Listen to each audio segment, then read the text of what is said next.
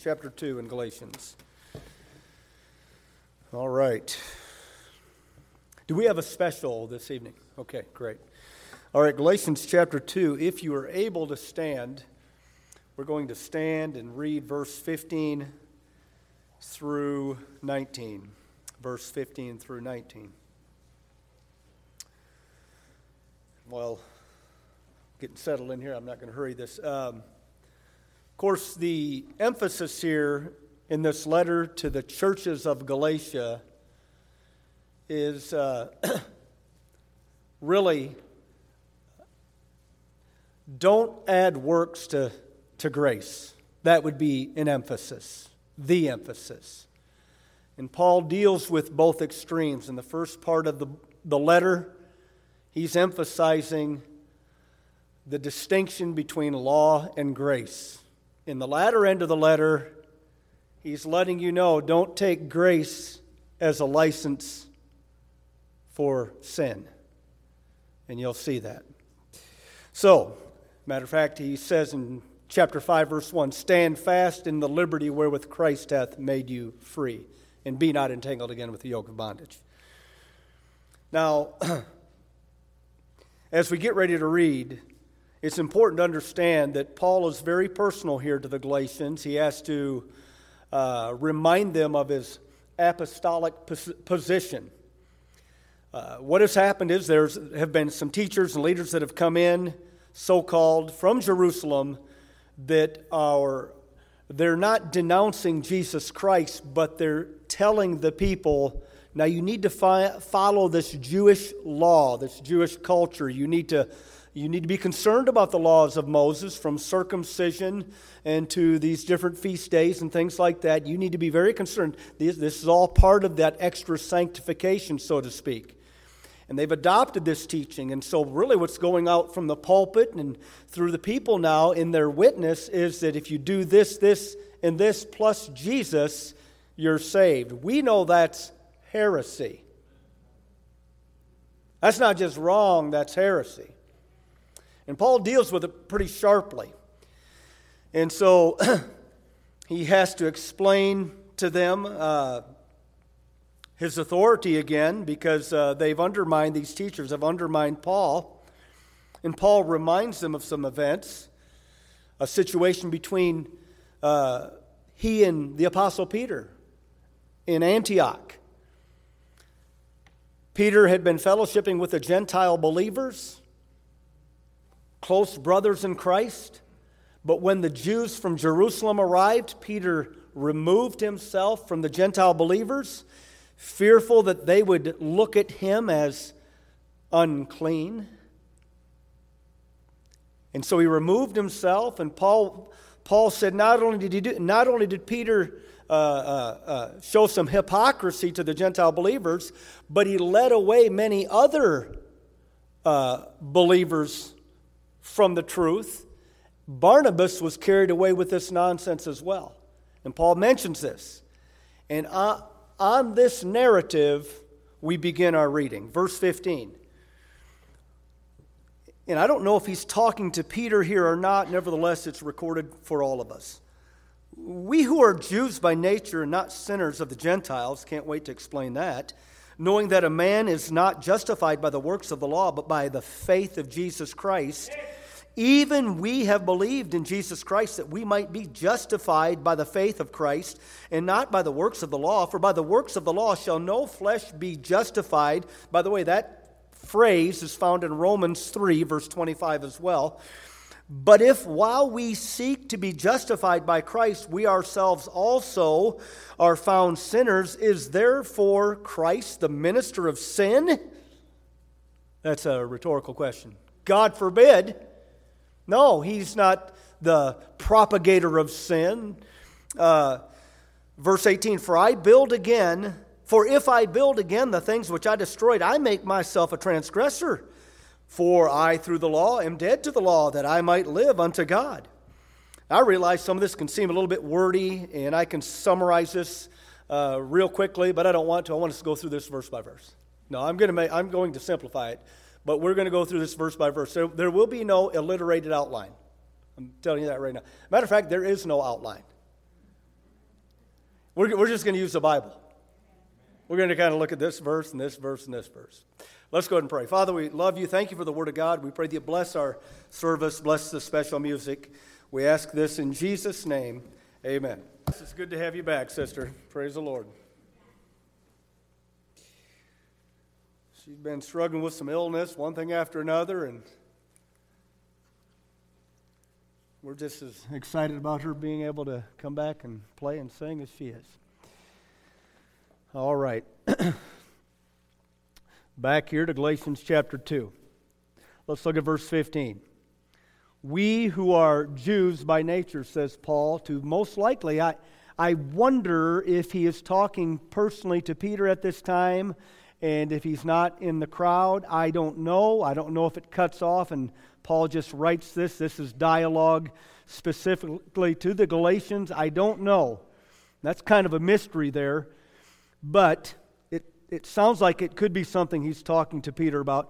We who are Jews by nature, he includes himself, we who are Jews by nature, and not sinners of the Gentiles. Now, that term there, sinners of the Gentiles, that was a Jewish term. The Jews of the day, when they looked at you and I, if we weren't Jews, we were sinners. The word sinner and Gentile was synonymous to the Jew. Is everybody with me? Paul can speak Jew when he wants to because he is one. He's just born again and he's got his thinking straight through Jesus Christ. Okay, and so we get this wonderful letter of Galatians and the book of Romans. They complement each other, okay, in this idea of justification by faith. So Paul is using this term here. And Peter knows the term, okay? The Jews in the room know the term if he is talking to them. Verse 16, knowing that a man. Now that's significant. Let me pause there. Knowing that a man. He's talking about all men, knowing that a man, okay? Not just Jew, not just Gentile, but all men. Knowing that a man, he goes on to say, is not justified by the what? Of the law. Jew and Gentile, neither one is justified by the works of the law. Take a look, and don't lose your spot here. Turn over to Acts chapter 15. We're going to actually use our Bible because that's something we do. That's a distinctiveness about us. We didn't bring our Reader's Digest today, but we got the Word of God here. In Acts chapter 15, I want you to see something in regards to Peter's own words, his statement in regards to this idea of works. So what has happened here in Acts chapter 15, the Christians in Jerusalem, or the church in Jerusalem, has got wind that there is a thriving church in Antioch. The big difference is the people in Antioch, most of them are not Jewish. They're Gentile believers who received the same Jesus as the believers in Jerusalem did. You see, we're all saved the same way, the blood-bought way, okay? And so these believers in Antioch, they're excited. They're doing something for God, and word comes back to Jerusalem that they've received the gospel. And so this is some of the counsel that is given. Acts chapter 15, look at verse 7. And when there had been much disputing, Peter rose up and said unto them, Men and brethren, ye know how that a good while ago God made choice among us that the Gentiles by my mouth should hear the word of the gospel and believe. By the way, Peter had this unusual dream just a few chapters prior. God was preparing him to witness to an Italian fella named Cornelius. I'm sorry, I always think of that Cornelius on Planet of the Apes when that comes to my brain. Okay, but he has this. He has to go see this Italian guy named Cornelius. You all know what I'm talking about, don't you? You know what I'm talking about. We've been so defiled, haven't we? All right, so Peter has this dream, and in that dream he sees something really weird. He sees all these animals, unclean animals to the Jew, coming down in this basket from the sky. And the voice in this dream says to Peter, "Rise up and eat."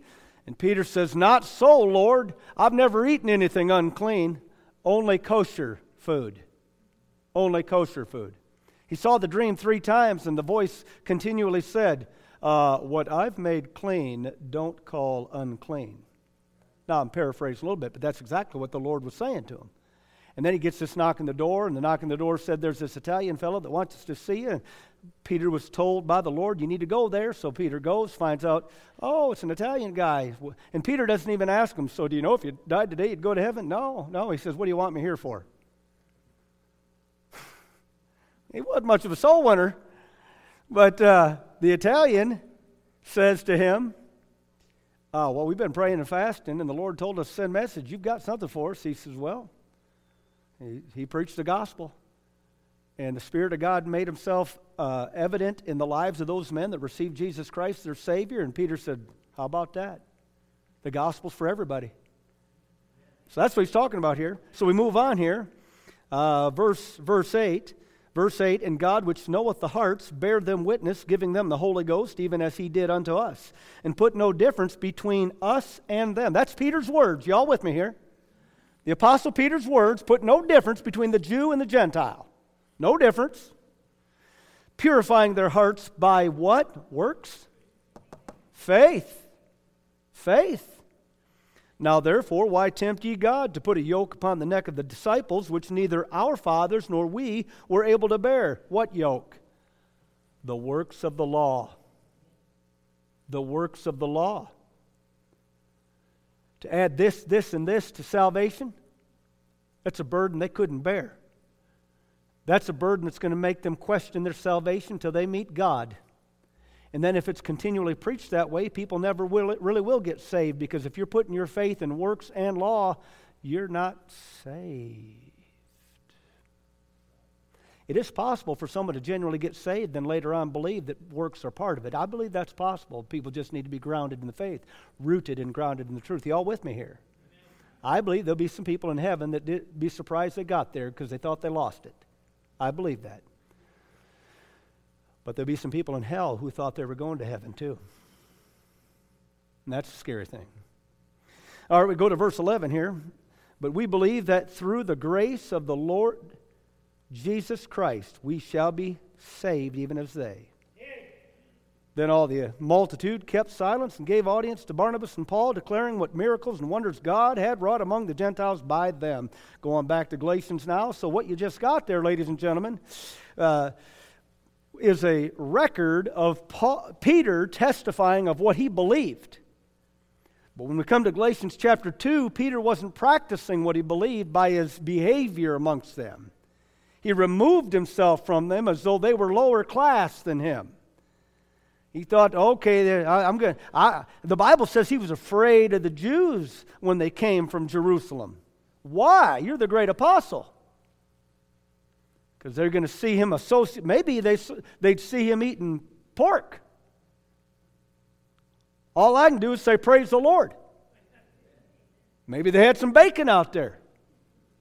Hallelujah. I mean, even donuts are better with bacon. All right, that's a whole other story.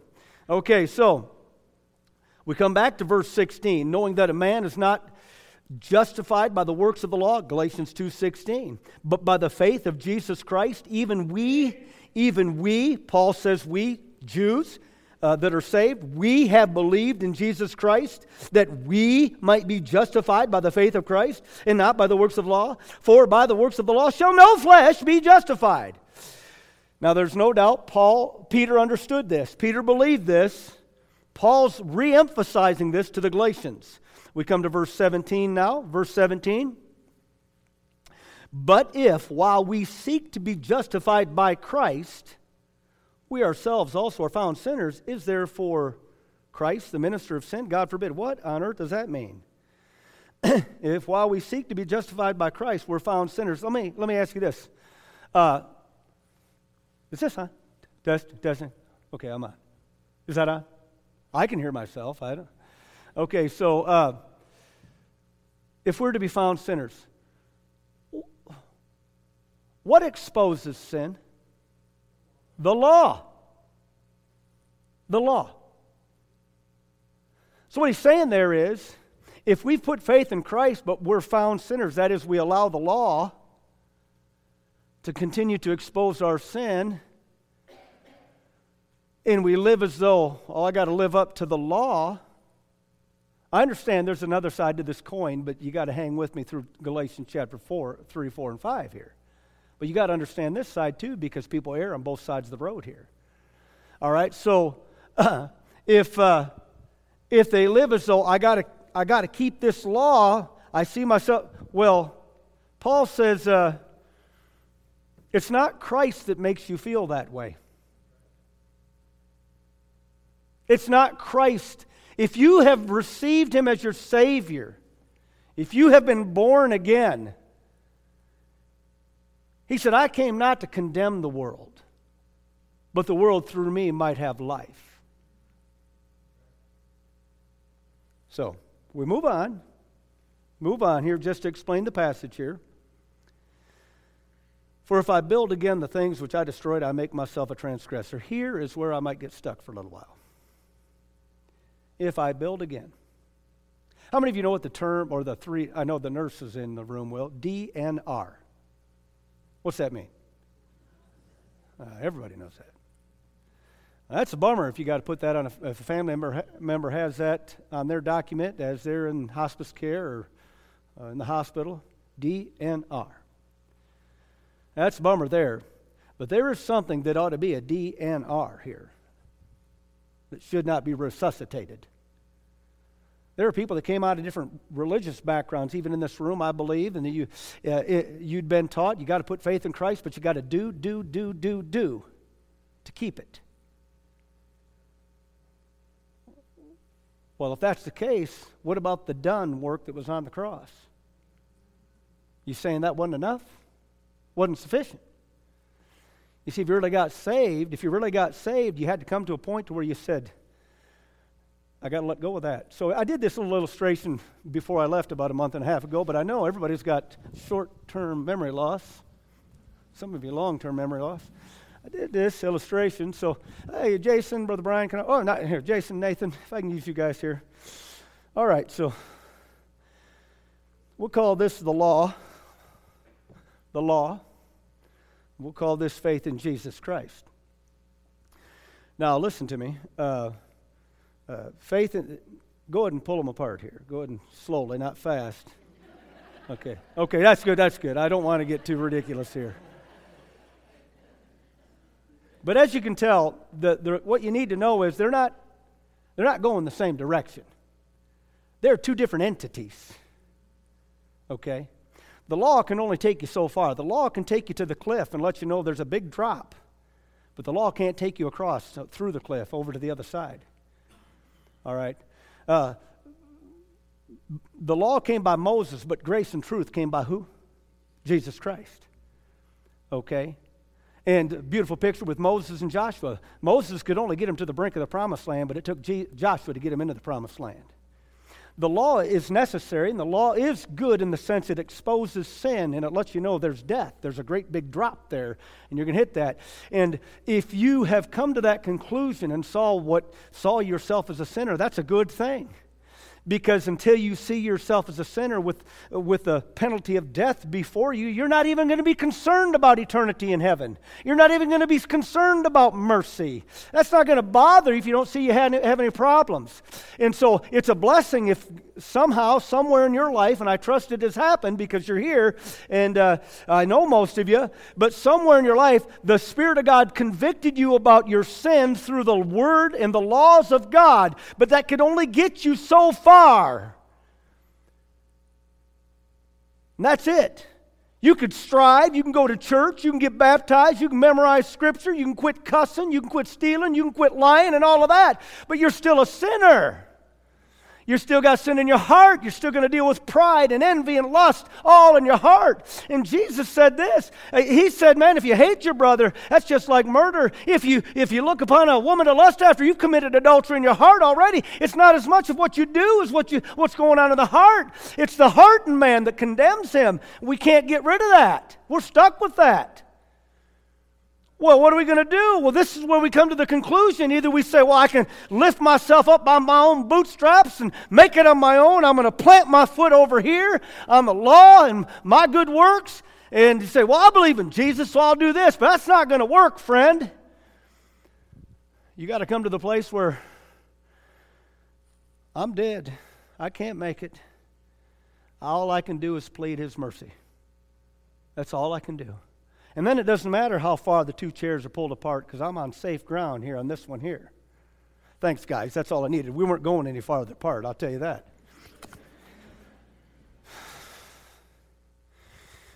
I am not ready for that. So,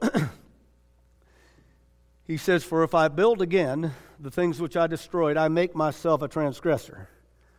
What does he mean by the things that he destroyed? He had to come to the place where the word destroyed there means dissolved or separate. That's exactly what it means. Get your little iPhone out and you can look it up if you don't believe me. But, it'd be more appropriate to pay attention to church right now, okay? But that's what it means. It means, okay, he had to come to the place where he said, I have to separate myself from the good works and the law because I can't live it. Romans chapter 7, Paul gives a personal testimony. He said, I want to do good, but when I try to do good, I find evils with me. I find it's with me. It's always with me. And we see this back and forth battle, and it looks like everybody's personal testimony when you read Romans chapter 7. And so he finally comes to this conclusion. He says, I had to destroy it, and I had to go over here. But here's what he's saying. Why would I rebuild it? Why would I bring it back? Why? I want to share a couple things. As I think about Bible history, there's a few occasions where God destroyed things and they weren't supposed to be built up again. Number one, I think of the Tower of Babel in Genesis chapter 11. You read that chapter, verses 1 through 9. God comes down, he sees the sons of men, he sees them building this great tower into glory. Well, these fellows all had this idea they're going to make it to heaven on their own. They're going to get up there and take a peek at God. That's what they were doing. And the idea behind it really implies that it was human worship. They wanted to be like God.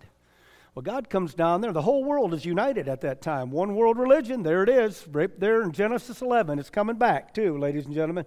The one world religion is going to be pushed again. And so, but here they are. They're all following same language, so it was easy. Same language. God comes down, takes a look around, doesn't like what he sees. He scrambles their language, and they all start talking to each other, and he starts saying, and that's exactly the way they looked at each other. So they had to go find another crowd that understood what chakapa meant. And, oh yeah, I understand you. And they all had these different groups, and they started hanging out together, and they didn't want to take time to learn each other's language, so they found their own way, and they left the Tower of Babel alone. Left it alone. It won't be returning until the Antichrist comes. He might be walking on planet Earth right now for all that goes. But that was destroyed, that idea. That's not to be built back up again. God's not in that. But Jericho, when the walls of Jericho were knocked down?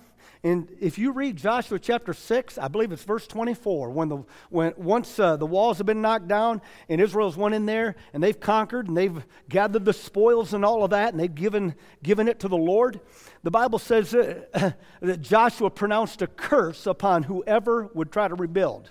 That's something that shouldn't have been rebuilt. You know what God told Moses and Joshua? Oh, you like that? Best Papa. I ought to change that to Poppy. That'd be good. That's just free advertisement there. Anyways, got my mind sidetracked. Okay, so God told Moses and Joshua before they would go into Canaan land, there would be idols in Canaan land. And they're to be destroyed, not to be rebuilt, not to be re-implemented. So there are definitely things God says, hey, once they're destroyed, don't let them rise up again. Don't let it happen. And so Paul mentions here, kind of gives me the idea, that's what I was thinking about when I read the verse, for if I build again the things which I destroyed, I make myself a transgressor. A transgressor. Just like those people that would have the idea, let's have a one world religion again, transgressor. Just like the people that wanted to rebuild the walls of Jericho, oh, there's a curse, transgressor. Just like those who would rebuild idols, and by the way, they did, transgressor. You bring problems to your life. bring problems to your life. Okay, I got to move on here. I got all these notes. I ought to use them now and then. Take time to write this stuff out and don't even use it. Where are we at here? Okay. All right. So, anything that hinders our faith in Christ should remain dead or destroyed. Anything. So, what things did he destroy? As he mentions here in verse 18. Dependence in the law for salvation. He could not live up to the standard, therefore his only recourse was the mercy of Christ. Is everybody with me? I don't want this to be too deep. And if it's too simple, I don't want it to be boring. This is good news.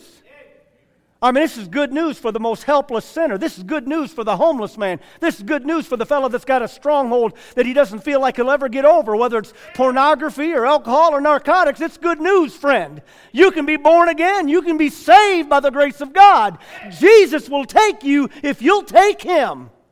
Because it starts with grace, not works. It starts with faith, and it ends with faith. By the way, I talked to a fellow a number of years ago that was involved in the building program to the new addition out there. I had a really good talk with him. He had an apostolic background, but a sincere man, good man.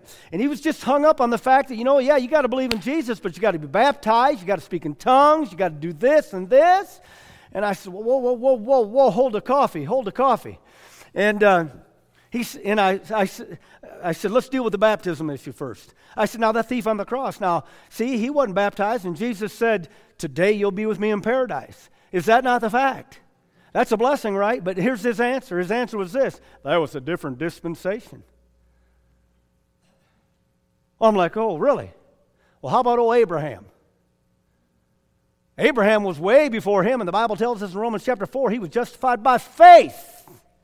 By faith, not by works. In Genesis chapter 15, and I'm trying to remember the exact verse, but it's in Genesis chapter 15, God once more tells him about the promise of a miracle son, Isaac, and the Bible says Abraham believed and it was counted unto him for righteousness. That's all it says. And by the way, you know what Abraham did shortly after that? He backslid. He lost his faith. Oh, but the beauty is, once you put faith in God, He's got a grip on you. He's got a grip on you. If you put faith in God, He's got a grip on you. He ain't going to let loose of you. We're so fickle. We change our minds so often. The most important thing is, have you ever personally made a decision for Jesus Christ? Did you sincerely receive Him as your Savior? Did you ever come to a point in your life where you understood, I'm lost. I don't want to die and go to hell. My only recourse, and I'm glad there is a recourse, is Jesus. And He's able and willing, and He wants to save my soul. And it doesn't matter how long you've been in church, because I know people that have been in church for a long time that struggle with their eternal security. Struggle with it because maybe because of things they've been taught somewhere else. I don't know. But they struggle because they think, well, I'm not living good enough life. I'm just not living a good enough life. Friend, get your foot off the bag and put it all on Jesus. Put it all on Jesus. Okay, I'm going to keep going here. What things did He destroy? I said dependence in the law for salvation. He could not live up to the standard. Therefore, his only recourse was the mercy seat of Christ. He had to abandon the idea that the law was the means of earning merit with God and fully depend on Jesus. Did I say that clear? All right, we can move on. So, once again, verse 18, for if I build again the things which I destroyed, I make myself a transgressor. How is this rebuilt? How do I rebuild it? By placing dependence back in the law for salvation and my approval before God. You want to know something? I'm going to use the word approval. People see themselves, oh, I've messed up. I don't know if I'm saved. Listen, I don't know either, but I do know the only way to get saved is by faith in Jesus. And I know many of His children go astray and come back, go astray. But Ephesians chapter 1 verse 6, great verse. So people need acceptance, don't they? Everybody's looking for acceptance. Listen, don't lie. When you're around a crowd of people, you want to be accepted. I realize there's that occasional loner here and there, but I understand. But the reality is we want to be accepted. You come to this church, I sure hope you feel accepted. People want to be accepted. By the way, a lot of times people make bad decisions because they want to be accepted. Hello? They do. But here's what you need to understand. In Ephesians 1 verse 6, it says, you and I, ye are accepted in the beloved. That's pretty simple. Now, that's not the whole verse, but you, I know that old English, that's tough. Ye, that threw you off. Are accepted in the beloved. What's that mean? That means the Father says, oh, you're all mine. You've received Jesus? Well, come on in. The house is yours. Make yourself at home. Check the refrigerator out. Find a good room. Check the closet out. I got your size. Anything you want. New shoes? Sure. We got a closet for you, too. Oh, you need a purse? Here. Oh, okay. Got some great shotguns over here. No, but our Heavenly Father accepts us through Jesus Christ. Not because of our good works. Never will be because of our good works. We're accepted for one and one reason only. Because we have faith in Jesus Christ. Amen. That's it. Now, how is it rebuilt? Well, you're rebuilding that which has been destroyed when you are struggling with assurance of your salvation after you've sincerely called on Christ. Do.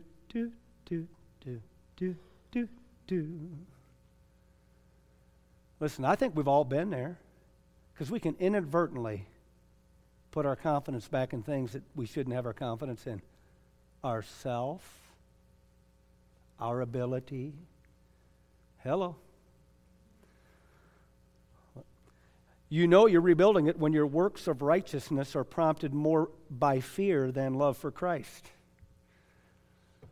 I know. Think it through. Think it through. You're rebuilding it when your works of righteousness are prompted more by fear than your love for Christ. Yeah, but what about the fear of God is the beginning of wisdom? It sure is. It brought you to Christ. It brought me to Christ. And I'm not going to deny a good heavenly whipping puts fear in me too. It does. I'm not going to deny that. But the reality is, I believe many people are reverting back to works because deep down in their heart, they just can't get over the fact that they feel like, I've got to change to be saved, rather than let salvation change me. I know that can be difficult. That'll be explained clearer as we move on. Here's another assessment. How is it rebuilt? Well, you're rebuilding it when your works of righteousness are done in the flesh, not in the spirit. Huh? It's possible to serve God and not want to? Anybody ever done it? Okay, am I the only one?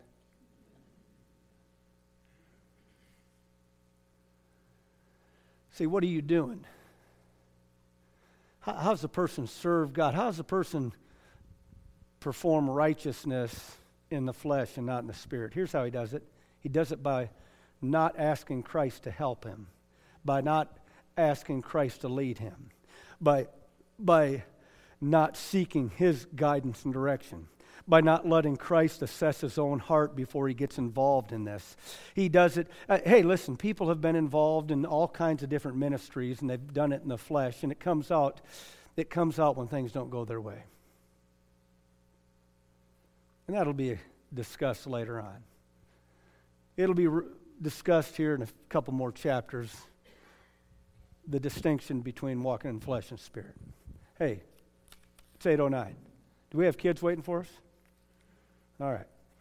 Hey, I've got another page here. Just hang on here. Where'd it go? Here it is. How would it make him a transgressor? For if I build again the things which I destroyed, I make myself a transgressor. Because depending on the law, he would still be nothing more than a sinner. Because to rest faith in the law is to depreciate the work of Christ on the cross.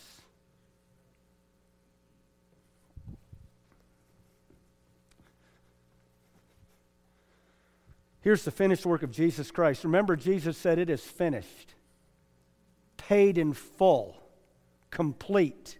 The ark is finished. All you got to do is get in. Don't try to live in and out of the ark.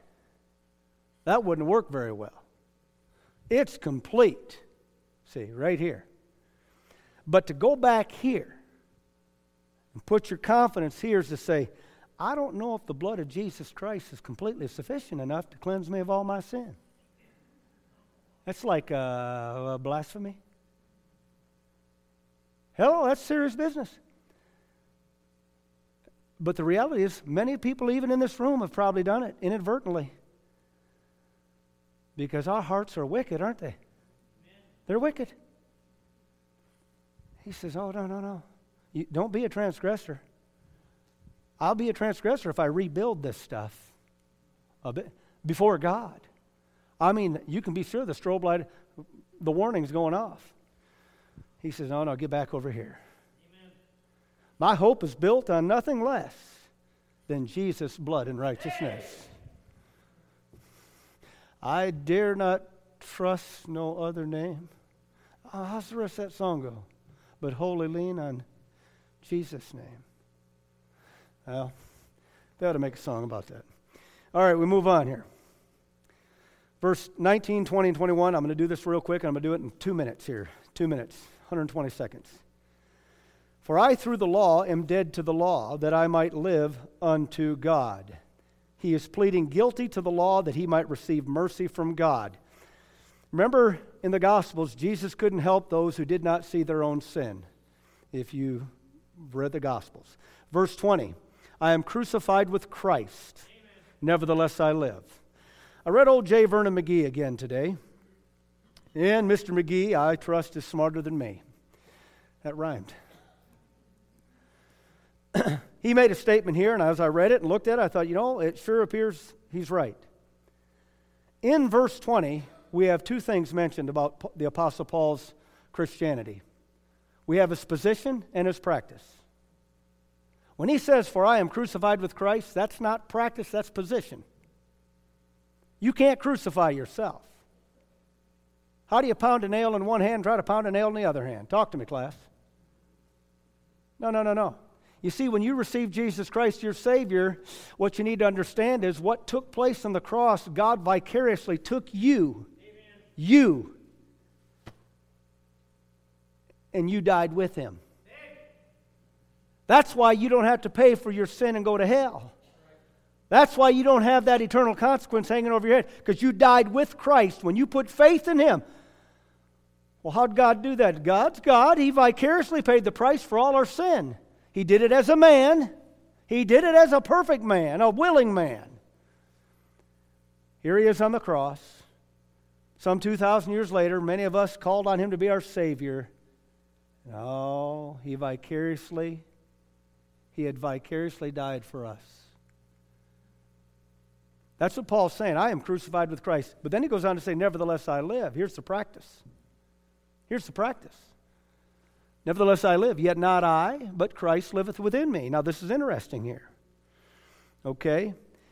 See, he is crucified with Christ. That's the law that he was guilty of has been paid for through Jesus. He died with Christ vicariously, but now he lives for Jesus by faith because he loves Jesus. Notice the reading. I'm crucified with Christ, nevertheless I live, yet not I, but Christ liveth in me. And the life which I now live, I live in the flesh.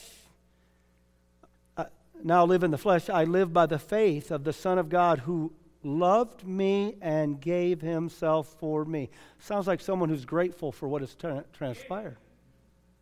He's serving out a heart of love. That's the greatest motivator.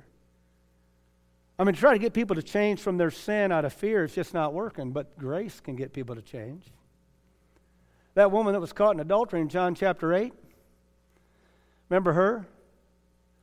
It wasn't fear that changed her, it was grace. Remember that woman at the well who'd been married 5 times? The guy she was with at the time she wasn't married to? Remember her? Jesus reveals himself to her. It wasn't fear, but it was grace that turned her life around. Come see a man that told me everything about me.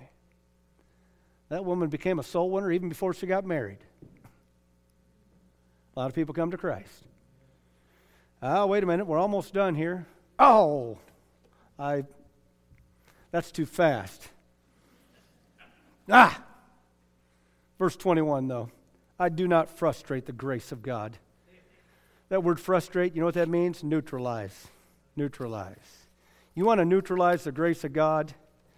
You continue to act like it's up to you to change, and you'll neutralize the real grace of God that changes you within. You're in church, many of you are in church today because you want to be. There might be a few of you here that don't want to be. Well, I'm glad you're here. You heard the word. But it's the grace of God that prompts us to want to do right and act right and learn from Him. Lord, bless the service. Thank you for your word. Bless our time together. With every head bowed, every eye closed, let me ask this question as we get ready to close. Maybe there's somebody here this evening who'd say, Preacher, I don't know that I'll go to heaven when I die. I don't want to die and go to hell, but I am not certain that I'll go to heaven. Pray for me. If that's you, I sure would like to pray for you. Is there anyone like that at this time? If you lift your hand so I can see it, I'll pray for you. Is there anyone like that as I look around? All right. So, once again, those of you that raised your hand, if you'd see me right after service, please see me. I want to ask this question as well. If the Lord has spoke to your heart this evening, I don't know about what, but He spoke to your heart. And you know there's some decisions you need to make. I sure would like to pray for you as well. Would you lift your hand? Anybody like that? All right. Lord, bless those that have raised their hands. Encourage them in their faith. Bless our invitation. I ask this in Jesus' name. Amen. Brother Brian, come on up.